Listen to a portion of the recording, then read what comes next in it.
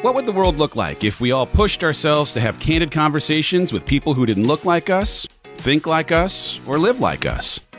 I'm Dave Hollis, and I'm on a mission to learn more about this world by meeting more of the people who live here. You may not always agree with everything you hear, but I guarantee you'll come away more informed on topics you might never have thought to seek out before. This isn't just a podcast, it's a community. And when we raise each other up, we all rise. Together.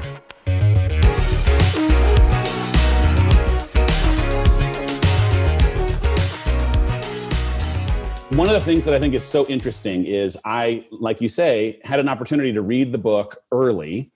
And I know there was a plan to release the book earlier. And then all of the world goes upside down and there's this decision to delay the book. And what's interesting is I read the book early, not realizing how many of the things that were in the book would have application in my life today as the book comes out. And so in some, I think, beautiful way, there are some things that have, because of the delay, afforded people who will read it in real time a gift for getting the benefit of what you've written because of all of the things that they've experienced in the last few months worth of time.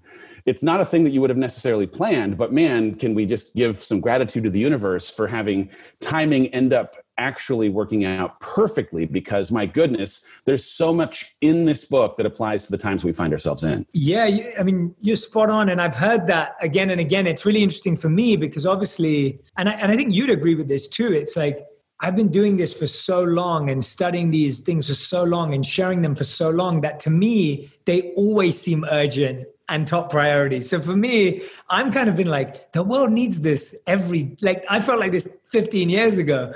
And so for me, hearing that and people feeling like they're able to digest it and receive it right now is really powerful. And I finished writing the book end of last year. So I handed in my manuscript like November 2019. And obviously then everything's happened this year. And I couldn't agree with you more that everything that I wrote inside this book, it really does correlate with what's going on right now. And in a way that I never planned for or predicted. And at the same time, that's what I love about wisdom, is that it's truly timeless, it's truly universal, and it's always accessible and practical. And that's the nature of the universe, God, wisdom. Like, it's just always prevalent, and you don't have to fit it into your life. It already aligns. If I'm making any sense. No, it makes perfect sense. We're getting ahead of ourselves though. But I like to always ask that a guest on the show introduce themselves. So if you would, for anyone who's lived under a rock and has no concept of who Jay Shetty is, will you just give us a little background on who you are, how you found yourself here, and the work that you do? Yeah, so my name is Jay Shetty. I'm an author, podcast host, and storyteller, and former monk. And I found myself here as someone who was introduced to a monk and the incredible wisdom of a lot of Eastern traditions when I was 18 years old, and found myself completely in awe of the great insights, techniques, and tools that sat within them, and have spent the last 15 years of my life mining, searching, seeking for those tools, experimenting them with myself, and now trying to share them with the world in a way that I can hope helps them train their mind for peace and purpose every day. I love you so much. I don't say that lightly, and I don't say it to most guests, I'll be honest, but you are one of these people who came into my life, and I did not fully appreciate the reason behind you having been introduced to my life until months after we got to know each other, because our friendship has been a real gift for me, especially in the midst of transitioning in my own life and going through somewhat of a hard season. And man, I just appreciate your friendship and the inspiration that you have afforded me personally over these last 3 months and beyond. But I was struck as I was looking back at your book in preparation for this conversation, how you have in your first chapter and your third chapter two things that I have been just overwhelmed by in this journey of the last handful of months where the world has felt completely upside down. And I want to talk about those two things first. So the first one, the first chapter of your book is all about identity and the idea that you are who you think you are. I am who I think I am is the subtitle of the first chapter. And there are so many people in real time who have had their identity in some ways upended by the circumstances that they could not have necessarily foreseen in this quarantine, in the transition of job, in the way that what they thought was normal has now been completely made unnormal. And I want to just have you just talk for a second about how we each individually have to fight to claim who we are, irrespective of what we thought we were, irrespective of what anyone may have told us we were. Because I know for myself, I am coming out of a world where so much of what I thought I was in my identity as Rachel's husband, in my identity as a person who worked at the Hollis Company, and my identity generally, it's just been reframed. And so like really becoming comfortable owning, oh, no, Dave, you actually are in control of writing on this blank piece of paper that you've been afforded who you are and how you show up in the world. We talked just a little bit about identity and how your experience and the things that you've put in the book maybe can afford some people here some peace as they also wrestle with identity themselves. Yeah, and Dave, first of all, I want to thank you for being in my life too, because when we were in touch and connected over, DM and social media, and then when we got to know each other more in Puerto Rico and then spending time talking after that, I feel like it's really hard to sometimes just build really real relationships and very quickly. And I feel like we did that. And a big part of that was how you were with me. And I know that I'm like that sometimes. Like if someone really wants a real relationship, then I love it. And I go all in and fall in love with them like I did with you. And so I'm very responsive to when I feel that genuine energy. And I really have felt that with you from all the support you've given me for the past few months in many different ways too. So first of all, I just want to recognize that. And also because I'm doing this interview with you as a friend and we're being conversational, I want to say things in this interview that are totally off the cuff and not in the book. And so everything I'm going to share in this interview from this point onwards is me really thinking out loud in this conversation. And I'm going to not dive into the book specifically because I would love for you all to read it, of course, but I want to focus more on the questions as real human conversation, if that's okay with you. Yes. So when we talk about identity, what ends up happening is that we create our identities around people, positions, and possessions. So that's how we craft our identity. We craft them around people. So I am X person's husband or wife. I am X or Y person's father or mother, whatever it may be. So we craft our identity around people. We craft our identity around positions. Oh, I'm the CEO of this company. I'm a #1 New York Times bestseller. Like that becomes your identity. And so you craft it around positions. And then we craft it around possessions. Like I possess a fancy car or I possess a fancy home. And when we were monks, we were trained in these three things being false identities or false attachments because they are all dependent on something external of us, which means that our identity is completely vulnerable and open to upheaval and change and chaos. And so we almost set ourselves up for feeling disappointed. Now, when I first came across that teaching, I don't even think I really understood what that meant. And even now, I don't think I fully grasp what that means.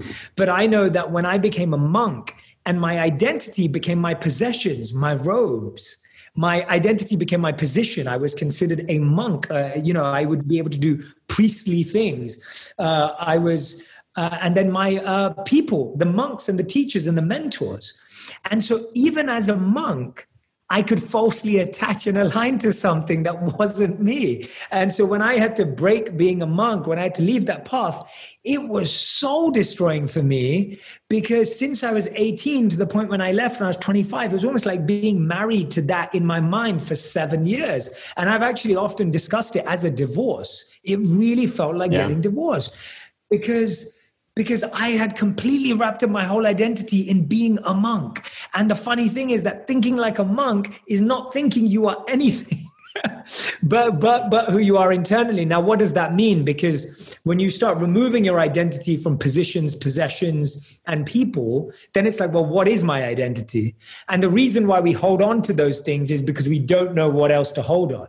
And that's why the real answer to that is holding on to your passion, holding on to your purpose, and holding on to your inner potential that's always been there. That's something that you're fully in control of. And so if we don't go on that inward journey and that inward quest for our passion, our potential, and our purpose, then we will only get attached to possessions, positions, and people. And I think Albert Einstein said it best. He said, if you want to be happy in life, don't tie it to a person or a thing, tie it to a goal. And I would change that to tie it to a purpose. Like I would just edit that last word. In when you're living purposefully, you can live that in any area. So we can dive into that, but that's kind of like the overarching feel of it. And everything I've just told you is not in the book. And I'm going, well, I should have done this interview before I wrote the book because it should be in the book. Well, what's interesting is I've been spending a lot of time journaling and diving a lot into this conversation around identity for myself. And there were so many things in my own identity that were connected to if I can or when I do instead of already being. And what I've realized is, oh my goodness, I already am enough. I already am a child of God. I already am worthy. And the idea that my worthiness or my enoughness would come as a byproduct of the title or the people or the affirmation that comes from any structure at all was absolutely 100% making them contingent on those other things existing in a way that would eliminate the possibility for my enoughness to exist on its own. And so it's not that it's easy, trust. I understand. And for anyone who's listening, it's not an easy thing necessarily, but finding a way to connect to that has been liberating from having to try and reach for something external to validate your enoughness, your worthiness, your goodness, because of the way that you might have a descriptor attached because of who you are relative to them or who you are relative to a title that might exist. Fear is the third chapter, and fear has been a thing that I have also spent a lot of time wrestling with because, as it turns out, when you have an identity that you believe to be the thing that you are driven toward and it changes, if you live inside of this quarantine and things are changing in your life, if you're going through relationship transition, whatever it might be. I've talked a lot about this idea of this blank piece of paper that has been handed to me in trying to define what my future looks like now that it's different than what it was. And the barrier to my imagination has oftentimes been correlated to the fear that exists in me being able to fully articulate what I believe to be possible for my life because I'm afraid. And I've had to go through this exercise of really calling out my fear, making a list of the things that I'm afraid of and debunking those fears as being completely unbelievable and not true, so that I have the ability to create the imagination, create the words that would go on this blank piece of paper. I know you've talked about fear in the book, but also have just spent a lot of time in the way that you try and teach online and everywhere else about fear. Talk a little bit about how fear gets in the way of people being able to fully live into who they have been put on this planet for and why it exists. Yeah. And first of all, I want to go back to that as well, Dave, what you're saying in the sense of just none of this is easy and none of this is, it doesn't just happen. And when you are put into difficult situations like you've been put into and I've been put into, and anyone who's listening and watching who's been in tough situations and in really difficult situations, far beyond the ones that I could imagine too. The important thing to realize is that nothing we're saying is easy. And it's just that it's easier than just staying in that position. And that's the only win really there of realizing that is that, the old truth of like, if I just stay here and stay stuck, and as Thich Nhat Hanh would call it, we shy away from unfamiliar pain because we'd rather have familiar pain. So good. Say that again. Hold on. Say that again. That's a good one. So Thich Nhat Hanh, an incredible monk, has said this beautiful statement that we as humans would rather choose familiar pain than unfamiliar pain. So we would rather repeatedly go through something that's familiar, even if it's painful and hurtful and destroys us, than venture out on a path that is unfamiliar, unknown, and could lead us to a better version of ourselves. And so we stay in that familiar pain. And the role of fear is actually to guide and signal us towards that unfamiliar pain. It's actually there to urge you and to push you and to encourage you to move forward. But what we do with fear is that I've been saying this or thinking about this recently. It's almost like we have a friend called Dan when it comes to fear, and Dan stands for distract, avoid, and numb. So what we try and do with fear is we go be friends with Dan, where we're like, oh, I'm going to distract myself, I'm going to avoid it, or I'm going to numb it. And so you've talked about this in your book, but some of us distract ourselves with entertainment or escapes. Some of us avoid it by just not thinking about it. And what you speak about a lot is numbing it with alcohol or drugs or something external to numb pain. And so what you talk about so beautifully in your book, and how you've overcome that and had to push through that and what that takes. And so fear is something that needs to be addressed. Fear is something that needs to be understood. And that's all fear is doing. Fear is trying to get you to understand something that you're choosing to distract, avoid, and numb yourself from. And the best example I've experienced or given is when you... my friends have just had, and I know you have adorable children, so I'm always like, I love all your stories and post with them. But I was my friends, our closest friends in LA, they've had a baby boy during this time during COVID, and he's now 7 months old. So literally, spanning this whole time, and it's almost like he barely cries. But when he cries, all he wants is his parents to come and pick him up. And that's all that fear is doing. Fear is crying inside of you to get your attention. And the more you distract, avoid, and numb it, it's like doing that. Imagine you do that to a child. It just doesn't get what it needs. It's so helpless at that time. And so your fear just breeds more anxiety internally if you don't address it. So fear is crying out for your attention.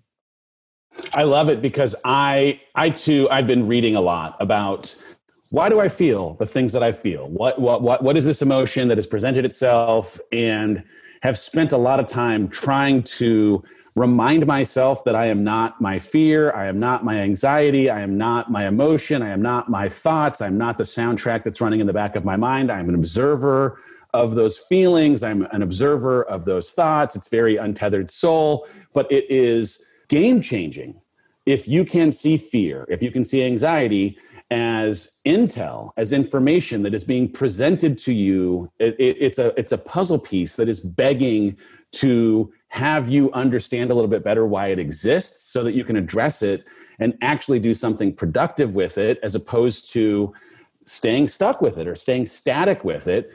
It doesn't make it comfortable. It doesn't make it, a thing that you necessarily enjoy. But if you can find a way to welcome it in a way that lets you ask, what are you doing here? What is the purpose that you are presenting? What is the possibility that you're presenting? It's, to me, changed a whole host of how I might approach debunking the fear or understanding the fear in a way that makes it productive. Yeah, and that's the thing, that fear is made useful and helpful when you look at it that way. It's almost like saying, that there's a deadly animal in your home, but you're just avoiding walking into that room. And it's like, well, that's a bad idea because that fear could come into another room. Whereas when you know it's there and you're aware now, you may not walk into it straight away and deal with it, but you may find the right help. You may get the right support. You may bring in a support team, and that's how we have to think about fear, is that, being bold or facing your fears, as we hear about, doesn't just mean I'm going to walk in through that door and deal with that deadly animal one-on-one. You may have to get support. You may have to do research. You may have to speak to mentors and guides, and you have to get a team in. And that's how we have to deal with our fears too. And actually, when you keep your fear trapped in that room, and you don't do all of those things, that's when that fear gets stronger and stronger and stronger. And so we have to realize that you don't have to address your fear straight away, because you may need time to just process, but you need to address it at some point, because avoiding it is just letting it get stronger, and it just gets fitter and healthier and in an unhealthy way. I think you can get to a place where you become so accustomed to maintaining it or catering to it that it becomes normal for you to do it in a way that allows it to fester, grow, just become something that is untenable and super unmanageable. Yeah, you just go feed that deadly animal every day. You go push a little plate of food. Just right under the door. Here, have some, Fear. Just as long as you can stay healthy, please. I had this weird experience yesterday. I woke up. I got a message from a buddy that I went to college with that one of our mutual friends, a person that we were very, very close to, passed away in the middle of the night. Just like fell asleep, did not wake up, seemingly healthy, around my age. It messed with my conversation internally about mortality and just the recognition of how limited amount of time that each of us have on this planet, and all the bigger existential questions that inevitably come up when you start to wrestle with, oh, wow, we have no guarantee that tomorrow will necessarily be here. We have to make the most of the time that we have. I know that you, at 16, you lost two of your best friends, one to a car accident, another to gang violence. I'm curious, especially because I find myself still today, a day later, contemplating what the heck does this all mean when you can think about it through the lens of how much limited time we end up having. What did those events do to shaping your journey today? And how do you think about mortality? Yeah, I think when I went through it at that time at such a young age, it was really hard because the question I kept asking myself is, but they were good people. And so it's almost like that belief that good people should live longer and be healthier, and because we need goodness. And so that was kind of, as a 16-year-old mentality, it was very much just like, well, they were good people. That was kind of like the overarching like mind talk and self-talk in my head. And even this year, I lost, I think I told you about this. I lost one of my deepest mentors to stage 4 brain cancer. And he passed like just at the beginning of lockdown or just before. And I felt like I lost him probably like 2-3 years ago when he got diagnosed, because that's when his short-term memory and everything started to get affected. So we couldn't have a coherent conversation anymore. So even when I went back to see him in London, it wasn't the same because he was still there physically, but the mental, emotional, and mental emotional aspect was affected. The spiritual aspect, however, was not affected, which gave me more faith because he was a man of God, and his whole approach. Imagine your brain is broken to some degree in the disease that he had.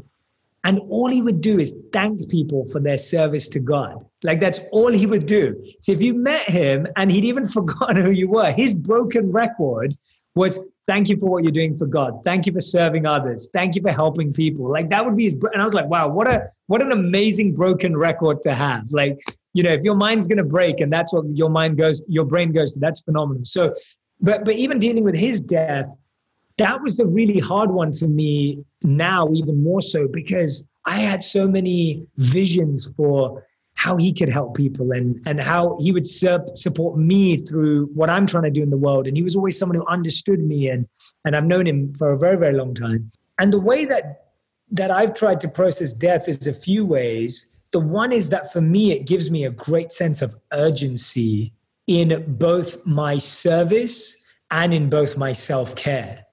So now when I have that day when I'm like, oh, I don't feel like exercising, or, oh, I feel like might as well just eat like tons of sugar, or, when I have those days, I'm not saying that I don't still eat sugar and don't work out. I miss days of workout too. But now when I notice myself going down a path where I know that for my physical well-being, I'm not taking care of myself, that acts as an urgency to rein you back in and go, well, at least don't be the cause of it yourself. And that's a really hard thing I've had to face, is that I've realized that a lot of my habits were just not good for me.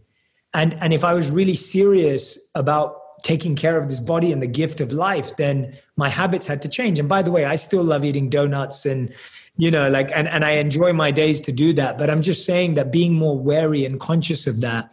And the other side is the urgency to serve, the recognition that time is limited. And so after doing my self-care and taking care of myself, my day should be about service and should be about giving, because that's what I want to be doing till the day I'm here. And I hope that I can. And that includes everything, from family through to social media through to the world. It could mean anything for everyone. It doesn't have to be big or small. It's just whatever you see as service. And this was the best one that I got from him, because I was really grappling with why he had to go, because I felt he had so much to do. I would always say to him, I was like, you've got to become the advisor to the prime minister one day. And you've got, he just had that. He was very regal, and he was just brilliant. And he had so much to offer the world. And so I was really grappling with like trying to understand why he was gone. And then I realized that the only way he can still live is if I live by the qualities he aspired for. And I realized that if I every day woke up and focused on becoming more of the person he would want me to be, then actually he would still be living with me and I could feel his presence. And genuinely, that just filled me with so much joy, because I realized now, again, it wasn't about, again, going back to what we started with, we miss people because of what they did for us.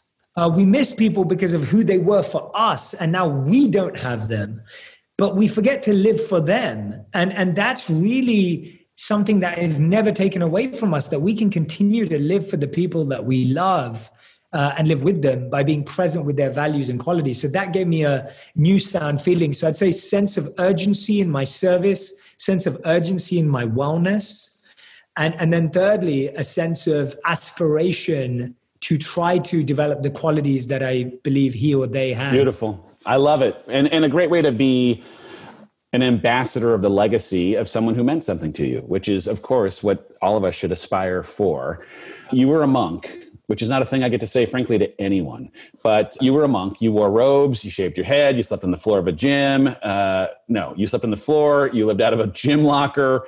I read that you were doing meditation for 4 to 8 hours per day. You were not born a monk, though. So you transitioned into being a monk after having not previously been one. What was it like undergoing such a radical physical and environmental change as someone who did not grow up necessarily experiencing the things that for 7 years you just put yourself inside of? Oh, yeah. No, so it was 3 years, and I left 7 years ago now. The interesting thing is, so yeah, like you said, Dave, I was born and raised in London, and I didn't have any affinity towards monks or any of that growing up in London. Like I think the first monk I met was when I was 18. And here's what I've understood, and this is how people listening and watching can think about it, that when you think like a monk, thinking like a monk is actually the greatest act of rebellion and breaking the mold, because you're doing something completely against the grain of what society is telling you to do. So now you may not want to be a monk, and you may not understand what I was trying to do becoming a monk, but the key part of it is that you are basically saying this way doesn't work, and I want to try a new way. And so that's why the monk mindset is so broad and applies to everyone, is you saying, I'm going to find a new path in life because I don't like the path that people are telling me to go on. And so that was initially what sparked it for me, because I saw people around me who were a bit older, who were very vulnerable with me. And I really benefited this. I've realized in my whole life, I've always had friends who are older than me. And I think that has saved me so much time and energy, because I've had friends who are older, who are vulnerable and honest with me about their struggles. And so growing up in London, I had a lot of friends who had good careers, partners, homes, but they would all tell me that something was missing in their life. And I would just observe that, and I would be like, oh, that doesn't make any sense. I mean, they've got a gorgeous partner, they've got a great house, they've got a great car. So what is it? And then when I met the monk, I was like, oh, that's what it is. Like that's what's missing. So the transition became easier again. And this is another thing for everyone, is in my summer holidays and my Christmas holidays between the ages of 18 and 21, when I graduated, I used to spend a month every year living in the ashram, training with monks before I became a monk myself when I graduated at 21, going on 22, and lived for 3 years. Now that kind of 1 month every year was like my kind of experimentation. And that time is what gave me confidence in the lifestyle. So I would literally go from steakhouses, bars, and suits in the city, interning at finance companies, and spend the other half of my summers, sometimes longer, sometimes shorter, spending it living with the monks in India. And so at that time, the first time I did it when I was 18, there was a big shock. But here's the thing, when you do stuff and you know why you're doing it, who your mentor is. And therefore, I also recommend to people when they're younger to try more stuff out. And by the way, we're all younger than we think. So we're only getting older every day. So you're younger than you are going to be tomorrow and next year. Trying new stuff out and being open to new experiences is the best thing we can do. And so for me, when I was 18, I was like, yeah, let's check this out. Let's sleep on the floor. Let's not eat for that many hours. Let's meditate. I was like, let's just try it all out. And I remember the first time I went, my biggest fear was like, I can't listen to hip hop music for a week. Like I wasn't allowed to take my MP3 player. And then I was like, well, what am I going to do? And I couldn't take my Game Boy. And there weren't, we didn't have like smartphones where you could watch Netflix at that time. So I didn't have to worry about that. But that was my biggest fear. And the funny thing is, after spending that time there, I didn't even think about that.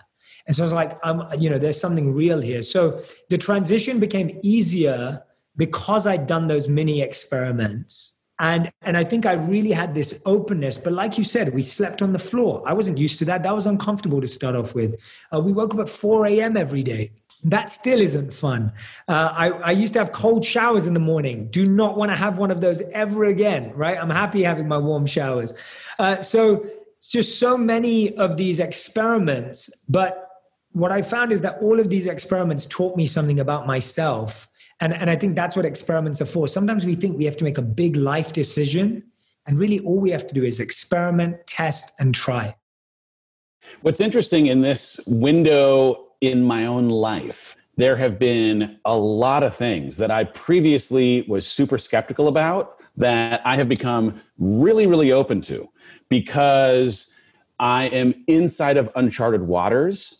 And so my capacity for my willingness to try things that I maybe previously had some taboo around or skepticism around is now just the gate has been lowered. There is very little that I will not at this point try. And so meditation, breathing exercises, those were things that I would have never, ever tried. And now I've just come to fully embrace them, totally appreciate the power of them. I'm surprised that it took me going through a really, really hard season to have me become open to the possibility that doing something different might be the remedy that I am looking for to make it through the thing that I am working through.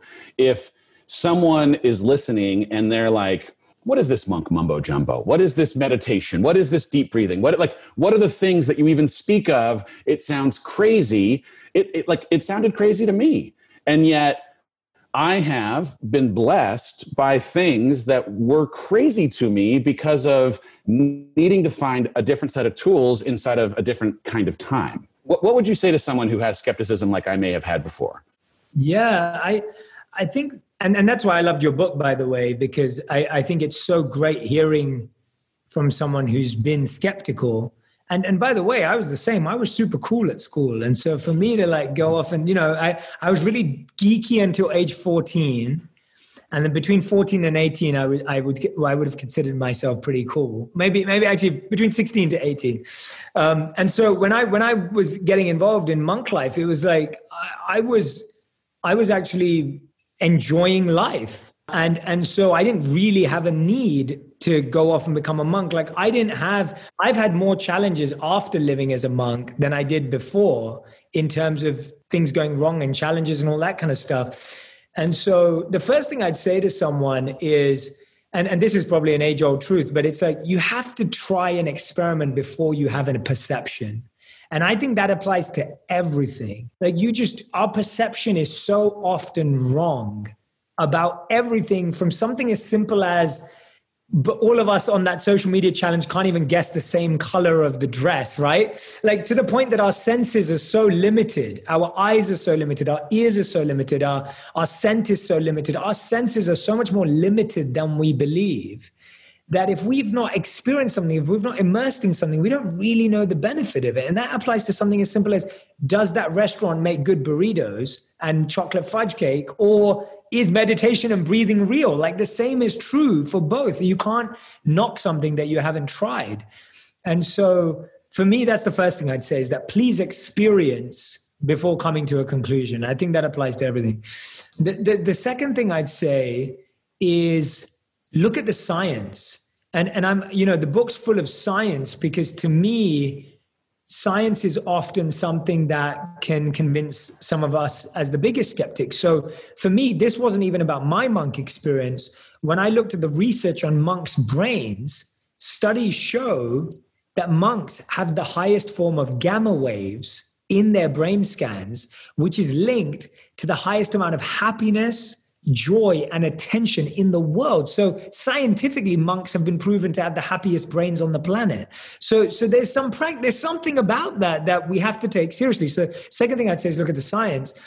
And the third thing I'd say is that you don't have to believe to experience and feel and try. Like, you don't have to come at it from a point of view of like, I agree, therefore I'm doing this. And I think that's where we sometimes go wrong in life, is we think we have to agree with something before experiencing it. And actually, it's often the other way around. You have to experience to decide whether you agree or disagree. Good. And I think we have to remove that in our life. Like, we have so many things in our life that we'll never do because we don't agree with it in essence. And it's almost like, well, no, don't limit yourself by blocking. And that's what it is. It's like, you just don't know what you're missing. And so I always ask people, like, who is your monk in your life? Because if I didn't meet a monk, I would never, ever have dreamed of becoming a monk or even tried to become one. And so it's like, who is your monk in your life? Like, what is that habit in your life? Who is that person in your life that you've not met yet that hasn't shown you the next part of your journey? And Dave, I want to share this story because it really sums up what you're saying. And this is one of the ones that I actually didn't get to put in the book. And so I want to share it with you. It's a story that the Buddha tells. And it's of a person that wants to cross a river. So there's a fast flowing river and the person wants to get to the other side as they're on their journey. And the river's flowing really, really fast. And the person's like, what do I do? And so they notice there's some bamboo sticks, there's some rope, and they say, well, let me make a raft. So they lay out the bamboo pipes, they tie it up with rope, they make a little oar out of, the other bamboo stick and try and make whatever they can. They pretty much craft together this raft. They get on the raft and then they get off to the other side. They're getting off to the other side, rowing really fast. The bamboo's holding itself. They get to the other side and they go, wow, this raft saved my life. This raft is amazing. If I didn't have this raft, what would I do? And so they say, I can never let go of this raft. I have to keep it with me forever. It's the best thing in the world. So they strap the raft to their back and then they start walking along. They've got their raft. And now as they get to the next stage of their journey, they come to a wooded forest and there's literally trees every couple of inches. And they're trying to get through the forest. And the Buddha says, as they're trying to get through the forest, the raft won't let them go further. And they're like trying to maneuver and squeeze the raft through and it just keeps knocking against all the trees. And then they come to this, the Buddha says they come to this really important realization that to get through this wooded forest, they'll have to let go of the raft. And it's like a huge revelation because it's like, well, this raft saved my life. How can I let go of it? But wait a minute, I may actually lose my life if I don't let go of this. So in line with what you said, we sometimes have to let go of the tool that got us through the last decade to adopt the new tool that will get us through the next decade. And by the way, that doesn't change our faith. It doesn't change our belief system. It doesn't change who we are at the core. But as you said, we need new tools. And so this person leaves the raft behind and walks gracefully through the forest. I love that. I love it. I mean, one of the questions I had written down was the idea of how important it is to question your values from time to time. And this is an illustration of the importance. It doesn't mean abandon the things that are at the core of who you are or your faith or anything else. But if you are living inside of a construct that was designed by someone else to help you get from one station to the next at one point in time in your life to another, it doesn't mean necessarily that thing is the thing that is here today for you to continue on your journey. And I love it so much. I'm in the midst of a very question everything kind of station in my life because there are so many things that I thought I knew that I'm now wondering if there is still truth inside of the box that I have held on to and that I'm living inside of. And so I am questioning the values that I have in real time, not in a way that dismisses who I am, not in a way that dismisses the core of my essence, but in a way that opens up the possibility of me reaching for something in the curiosity and the inquisition of what possibly might also be available in my journey as a means to continuing to move forward inside of, again, some uncharted space that I've actually been in before. Yeah. And the universe is always trying to get us to take that journey. It's always trying to get us to take that journey. But when we don't take that journey voluntarily, things keep coming up in all of our lives to force us to take that journey.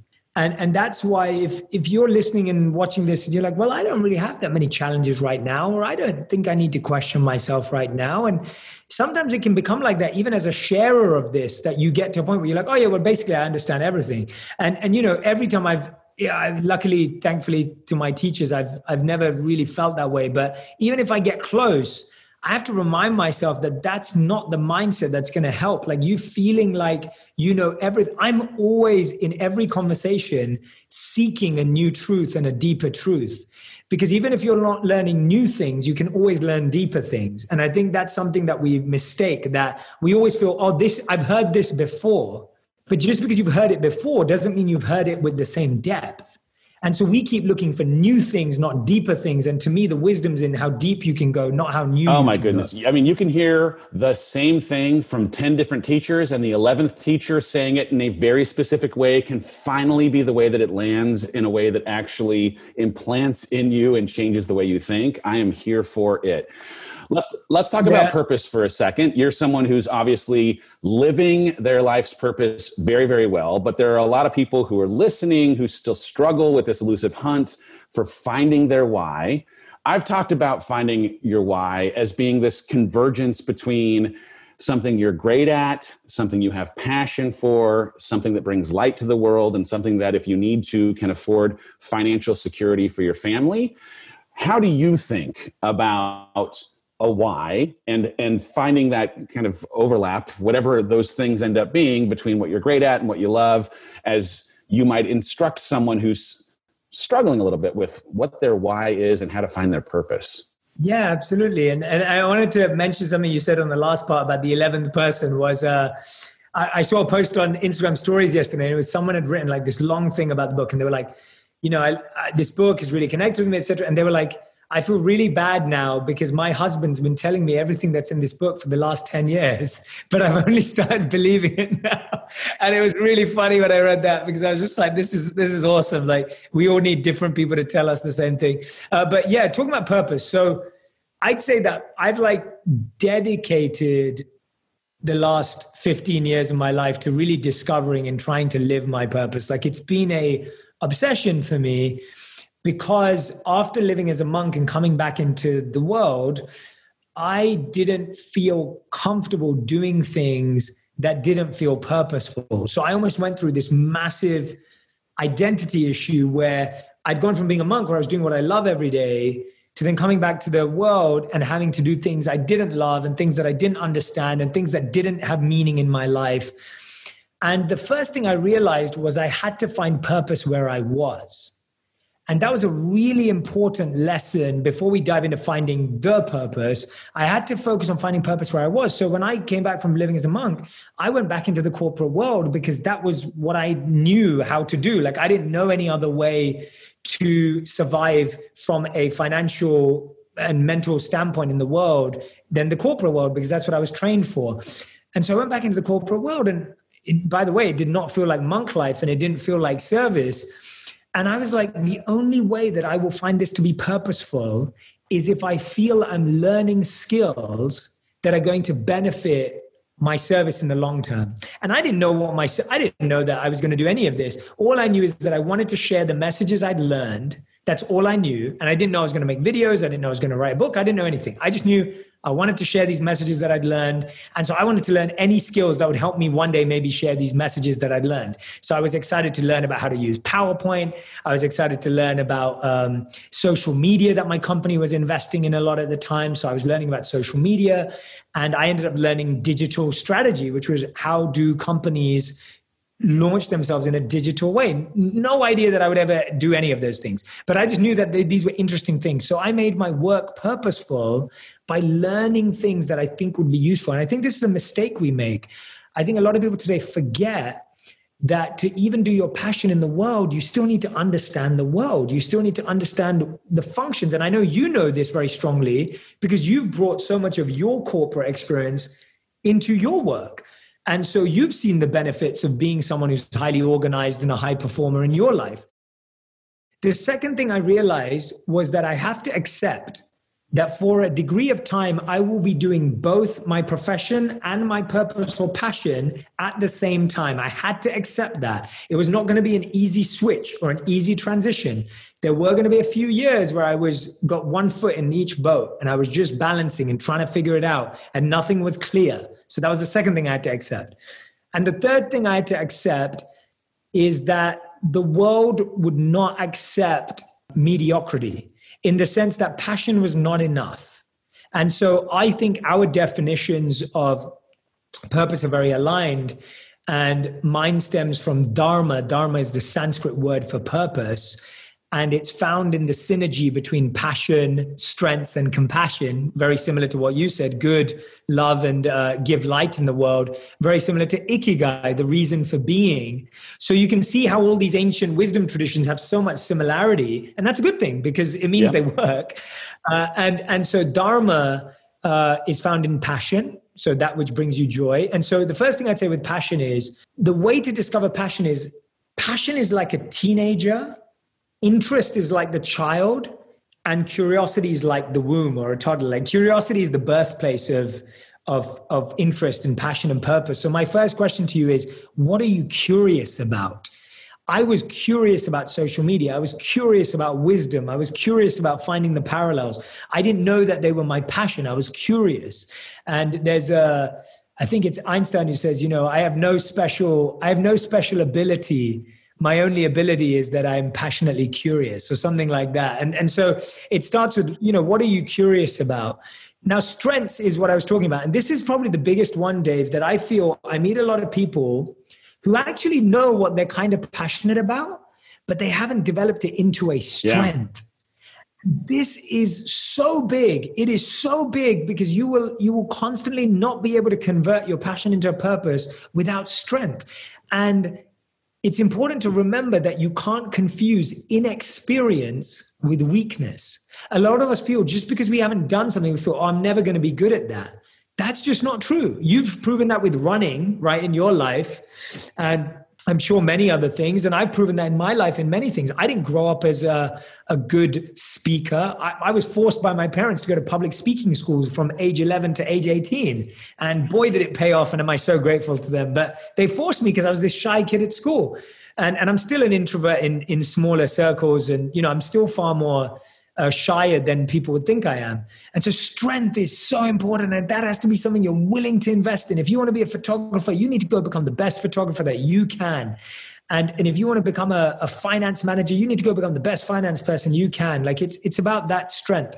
And finally, this is the key part that's missing for so many successful people, is compassion. How are you using it in the service of others? How are you giving it away? How are you using it to benefit other people's lives? And that's the part that leads to fulfillment. So if you do your passion and your strengths, you'll become successful, but you won't be fulfilled. Fulfillment comes from using it in the service of others. And so that's how I think about purpose, which I think we're very aligned on. And I would just add those 3 preliminary steps, which are find purpose where you are. Don't look for purpose somewhere else. Make sure that you're deeply able to apply your purpose in different areas of your life. Don't just think that it only exists. You're going to have to do that. What's the right word? That balancing act for a few years, the balancing act of I'm doing my purpose, but I'm working a full-time job. That's going to happen for a long time. And then finally, that don't settle for mediocrity because you didn't work on your strengths and you just hope that someone would help you out because of your passion. Yeah, the strengths piece is interesting because you have also written and spoken a ton about ego. I have also talked a lot about how ego has been something that's definitely gotten in my way. I think it's a thing that gets in the way of a lot of us in our pursuit for impact and greatness and purpose and anything else. But you've talked about building confidence, not ego, the difference between ego and self-esteem. Can you just share just a little bit about what the difference is between the two? Because it's important as a piggyback to the idea of leveraging your strengths. Yeah. And I think the challenge is that the whole world, most of us, I can't remember who said this to me the other day. Oh gosh, someone said something really good to me. trying to remember. Okay, I can't remember, but someone told me the other day, they said, it was just in a conversation, and they said the problem with the world is that some people think there's a lot of people in the world who think that they're better than they are, and there's a lot of people who think that they're worse than they are. And they said that's the issue, right? With ego, it's almost like we end up in these two forms of ego. One is like, I'm the best. And the other form of ego is I'm the worst. So we still want to be the worst of the worst. We're not okay being a bit of both. And so there's still some ego in that we have to compete to be the worst. We have to compete to have the worst life. We have to compete to have the hardest life, or we compete to have the best life, and we're the best. So the way ego and self-esteem, or the difference between confidence and ego, the first is that confidence is a complete recognition of both of our strengths and weaknesses, and also a ability. Confidence is actually the ability to not only notice your own strengths and weaknesses, but to notice other people's strengths. And that is confidence. Like, confidence is you can see someone when they're in their element and you can be like, God, that person's so good, right? Like, they're so good. And I love being able to feel that way about people, because it reminds me of the good in myself.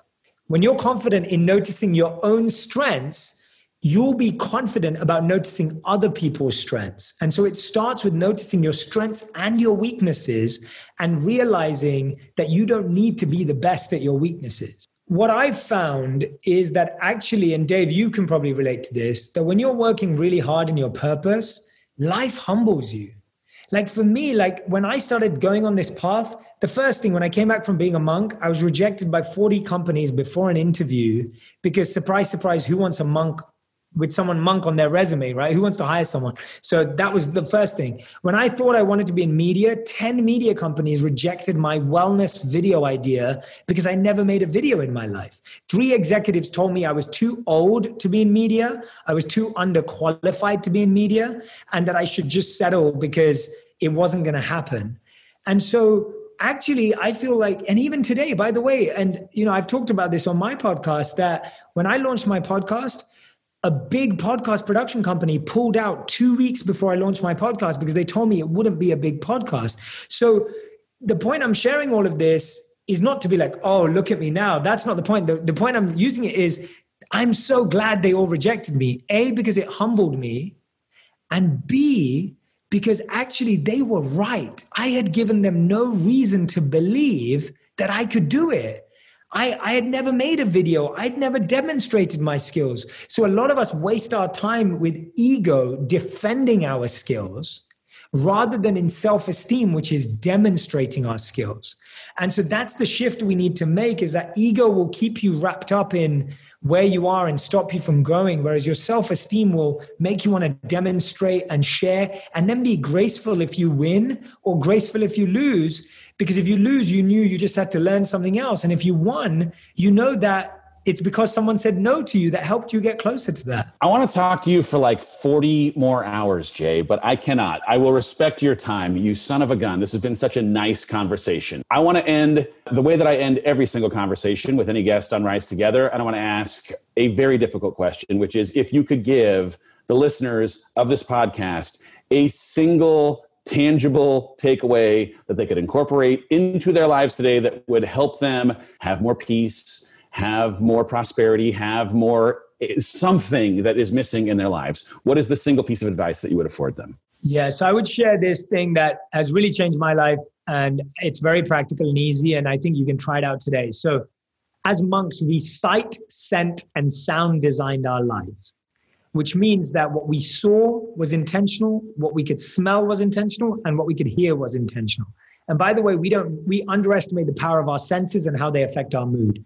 So the first thing, sight. When you wake up in the morning, don't look at your phone. Look at a quote, a prayer, a paragraph of a book, a picture of your family, a work of art, whatever it is that inspires you and moves you. Start your day with that. Don't start your day with news, notification, negativity. Like, there's no point. Like, if you start your day with news, notification, and negativity, you've now started at a -5. And now the whole day you're trying to get back up to 0. Whereas if you start with a prayer, an inspirational quote, whatever moves you, you're going to start your day at a +3. And then maybe even if you lose a couple throughout the day because of negativity, you're still going to end up in the pluses. So that's the sight. Look at things that inspire you. The reason I have all these pictures is not because they look nice on video. I have them because when I walk into my studio, I get inspired because I'm looking at people and stories and places that inspire me. That's the reason. Yes, it looks beautiful on camera too.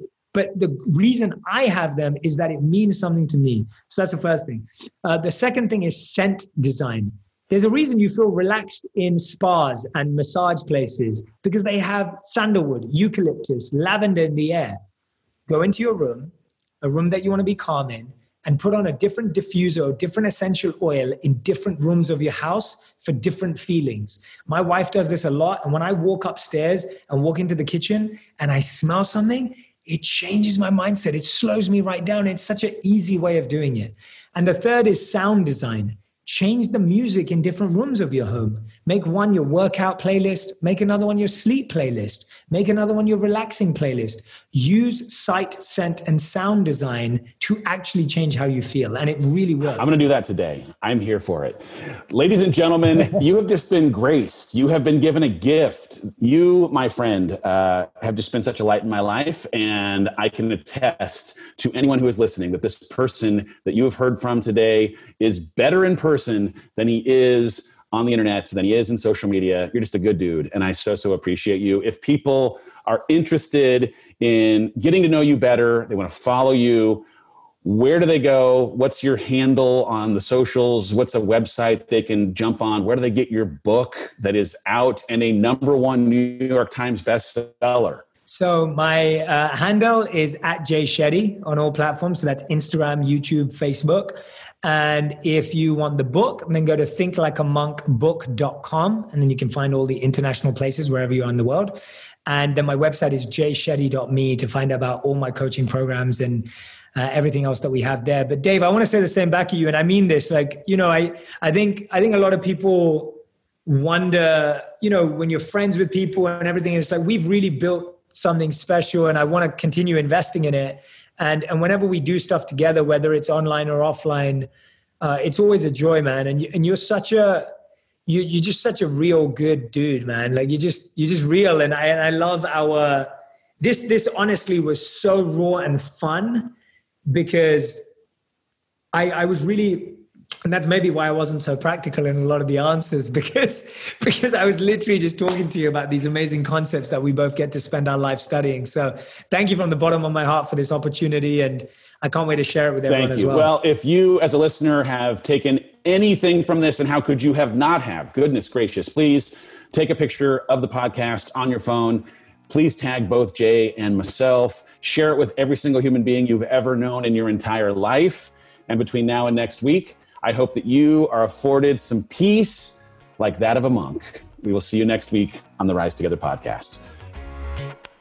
Rise Together is hosted by me, Dave Hollis. This show is produced by Chelsea Harfouche and edited by Andrew Weller, with production support by Sterling Coates. Cameron Berkman is our executive producer. Rise Together is a product of the Hollis Company.